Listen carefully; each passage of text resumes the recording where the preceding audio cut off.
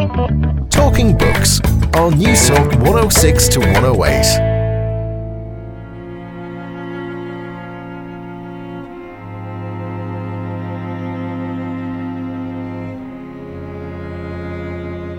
And also, it's very difficult to know, the verdict. You don't have the verdict whether you've survived it or not. The tremors of these things continue, this is why I don't understand, when people say, have you found closure? I'm sympathetic with I appreciate the sentiment. The sentiment is, I hope you feel better. I hope you could put this away and get on with it, with life. And but it seems to me it's I'm not interested really in things that close. I'm interested in openings. I'm interested in knowledge and really thinking about these things. I find vitality in that. It's not easy, of course, but I find vitality in it.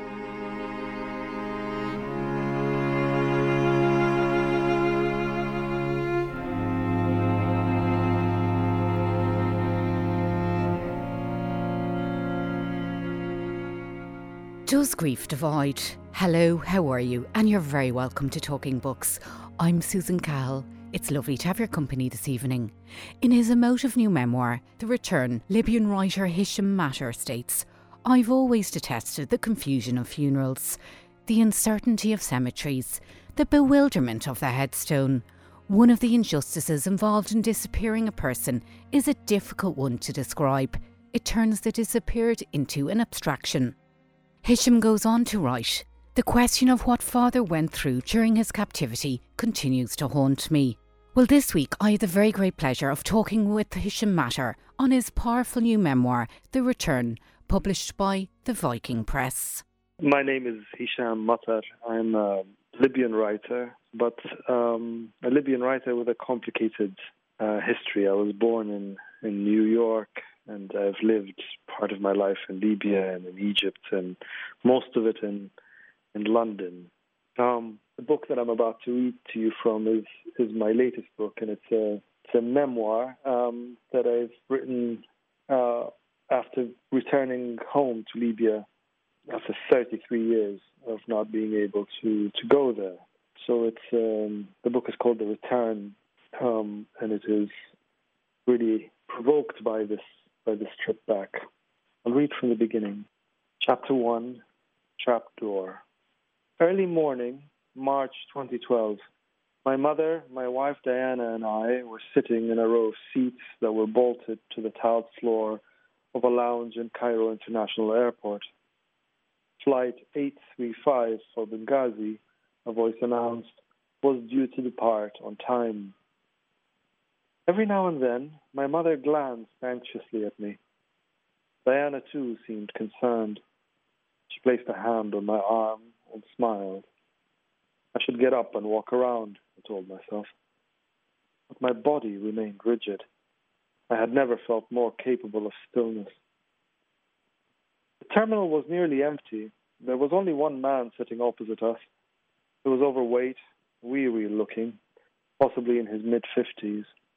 There was something in the way he sat, the locked hands on the lap, the left tilt of the torso, that signaled resignation. Was he Egyptian or Libyan? Was he on a visit to the neighboring country or going home after the revolution? Had he been for or against Gaddafi? Perhaps he was one of those undecided ones who held the reservations close to their chest. The voice of the announcer returned. It was time to board. I found myself standing at the front of the line, Diana beside me. She had, on more than one occasion, taken me to the town where she was born in northern California. I know the plants and the color of the light and the distances where she grew up. Now I was finally taking her to my land.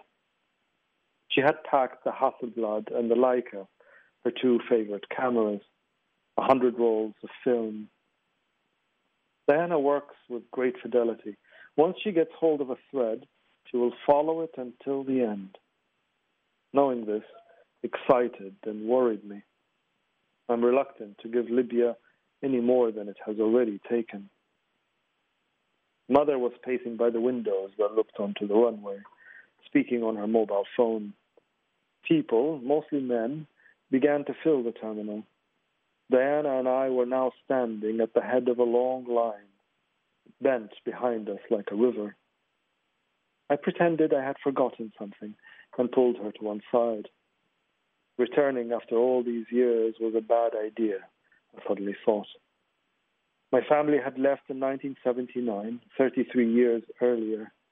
This was the chasm that divided the man from the 8-year-old boy I was then. The plane was going to cross that gulf. Surely such journeys were reckless. This one could rob me of a skill that I have worked hard to cultivate, how to live away from places and people I love. Joseph Brodsky was right. So were Nabokov and Conrad. They were artists who never returned. Each had tried, in his own way, to cure himself of his country. What you have left behind has dissolved. Return, and you will face the absence or the defacement of what you treasured. But Dmitry Shostakovich and Boris Pasternak and Naguib Mahfouz were also right. Never leave the homeland. Leave, and your connections to the source will be severed. You'll be like a dead trunk, hard and hollow. What do you do when you cannot leave and cannot return? Really well done on the book, Hisham. It's a remarkable read. It's hugely courageous. There's a subtlety to it. There's a poetry to it. I might throw you a big wide open question to start off with, and I'm just going to pick up some of the words that you do use. Is grief a faraway country? How do you understand it all? I don't know what grief is. This is part of, I think, of the motor behind the book. Is trying to understand it, to engage with it. I think one of the effects of this experience of going through these events of, experiencing the disappearance of your father, of not being able to return to the country that you're from, living in another language, writing in another language. One of the sensations that at least it inflicts on me is the sense of drowning. Is the sense of being as though history exists against you. And so one of the things that I'm trying to do in the book, or one of the things that I'm engaging with, is to try to do the opposite, to sort of create a space for my consciousness, space where articulation is possible and where I can not take anything for granted, where I can think, in other words, about grief in a way that doesn't feel inherited, And so one of the things that grief is, I think, is a much more dynamic space than I had, or at least culture had suggested to me. I think we, particularly in our time, we are very uneasy around grief. We are uneasy around the bereaved, and we never know what to say. We never know how to fix it. And these and so many other articulations of our responses, I think, say something to us about our relationship to it. And one of the things that I found out through my experience is that it's actually a very vibrant, painful, hard work, but it's a very vibrant space. And in our impatient, confessional tendencies, sometimes we want to somehow do away with these things, with things like grief and frustration, boredom. These things can be incredibly interesting and creative spaces. Not pleasant, obviously. But so I felt that we overlook sometimes what grief is, and I wanted to meditate over it, think about it, and other things that have come along with this experience. Well, you can't control grief, and in your case there was a tremendous amount of uncertainty onto how your father died and where he was. Can you describe your father, Jabala? He was an extraordinary man. He had so many different talents. Can you describe him? Yeah, no, this is, I think, part of, again, one of the motivations for writing the book, paradoxically, is that I can't describe him. Trying to describe my father is a bit like trying to describe myself. It's impossible to me. I don't have an authority on it, to be able to. And I think it says something about the nature of intimacy, is that he's so close that he is that I can't really see him properly. And the experience of losing him the way I did, where, he disappeared, and for the majority of my life, and I'm now 45, he was kidnapped from his home in Cairo and taken to Libya, and then eventually disappears in the political prison. But when that happened, I was 19. So for this amount of time, my relationship to his loss is complex, because, when you lose somebody to death, and I have lost dear people to me in that way, it's very painful. It's also very ambiguous and complex. But at least there's a certainty. At this particular moment, they cease to exist in the ways that we know of, at least, regardless of what beliefs we might have about the afterlife. But when somebody disappears, the quality of your hours is touched by them all the time. The possibility of them existing at this exact moment, not abstractly, but exactly at this second, under the same sun, under the same moon, is a vivid and real one. And it changes the way you walk, the way you eat, the way you sleep. And also, I think one of the deep injustices involved in disappearance is that it also complicates your memory of the person. So one of the things that was going on in the book is me trying to really attend to my memory of him, trying to answer the question that you've just asked me, Can I describe him? To what extent do I know him? But yes, for your listeners, and in very kind of brief way, he was, many things. He was a military man before the coup in 1969 that brought Gaddafi. Then he was a reluctant diplomat in New York, which is why I was born here in America. And then he, resigned because the Gaddafi regime tore up the constitution and announced Gaddafi de facto leader forever, and imprisoned a few dissidents and so on. And that was the moment my father resigned, and we moved back to Libya. He became an entrepreneur, and then we went to Egypt, and he became very, very involved in the exiled opposition movements, and became one of its most effective leaders, which is why in 1990 he was abducted and taken secretly to a prison in Libya and disappears. From the prison, he sends letters. We received 3 letters that were smuggled out of prison, eventually reached us.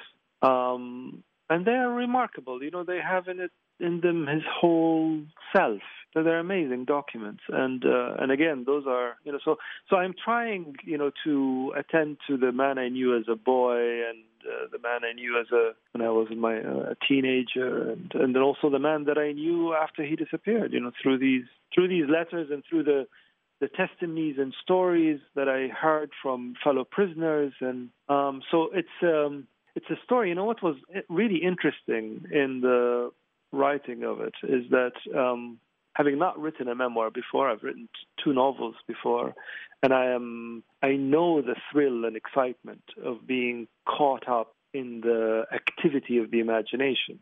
That's just one of my favorite things about writing. And so I had wrongly assumed that writing a memoir would somehow diminish that, because I'm writing a lot of things that I know about or have happened. And so it's a different kind of imaginative engagement with memory. But because the story has in it a lot of black holes, things that I don't know what happened to my father. I don't know what his quiet hours were like in prison. And those are things that I've spent a very long time quietly thinking about them, not able to share my thinking about them, even with my mother and my brother, because they're painful things. And so when I came to write this book, as exact and authentic and faithful as I am trying to be to past events, my imagination was, as it were, co-remembering with me. It was a very interesting surprise, imaginatively, and made writing the book a real paradox, because as it's a very painful book to have written. It's an emotional, psychological space that was very difficult to sustain over the 3 years that it took to write it, which is why, it feels when I look back on it, I am thrilled that I've written it, but I'm also thrilled that I had the stamina to write it. You know, it was very humanistically. I'm not even talking creatively here. Humanistically, it was very difficult It demanded certain muscles from me that were perhaps not as developed as I wanted them to be, and so it was quite a process in that way. But the paradox is that, notwithstanding all these difficulties, it was thrilling to write because creatively it was demanding a lot of things from me, and always felt like the novel. Always felt just around the corner of my abilities, just out of reach of what I might be able to pull off, and that's what excites me as a writer. Is being kept on my toes in this way. That's why it always feels like a high wire act that you might not make it. I really do think books are our fate, and this book, regardless of my personal fate that made it necessary, which I regret and really deeply wish it were otherwise. I felt very lucky, to have this book to work on as an artist, because I felt it was better than me. That's what you want to feel as a writer. That's a remarkable statement to make, Hisham. You talk a lot about absent presence throughout the book, and you write that need and uncertainty can be excellent teachers.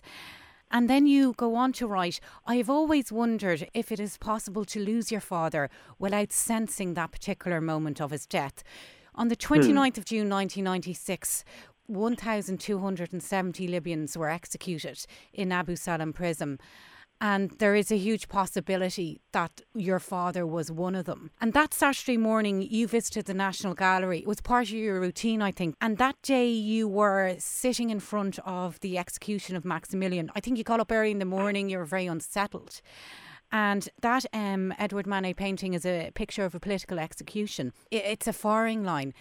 That is remarkable, that here you are in the National Gallery, and how we are in synergy or not with those we love all around us. Yes, no, I discovered that when I was writing the book, that was, I didn't know it then. I was trying to work on a part of the book that articulates my thinking about my father's absence, disappearance, and recalling how when I was in my early 20s, I was secretly consoled by the thought that it would be impossible to lose someone that close to you without you sensing it in the moments of your day.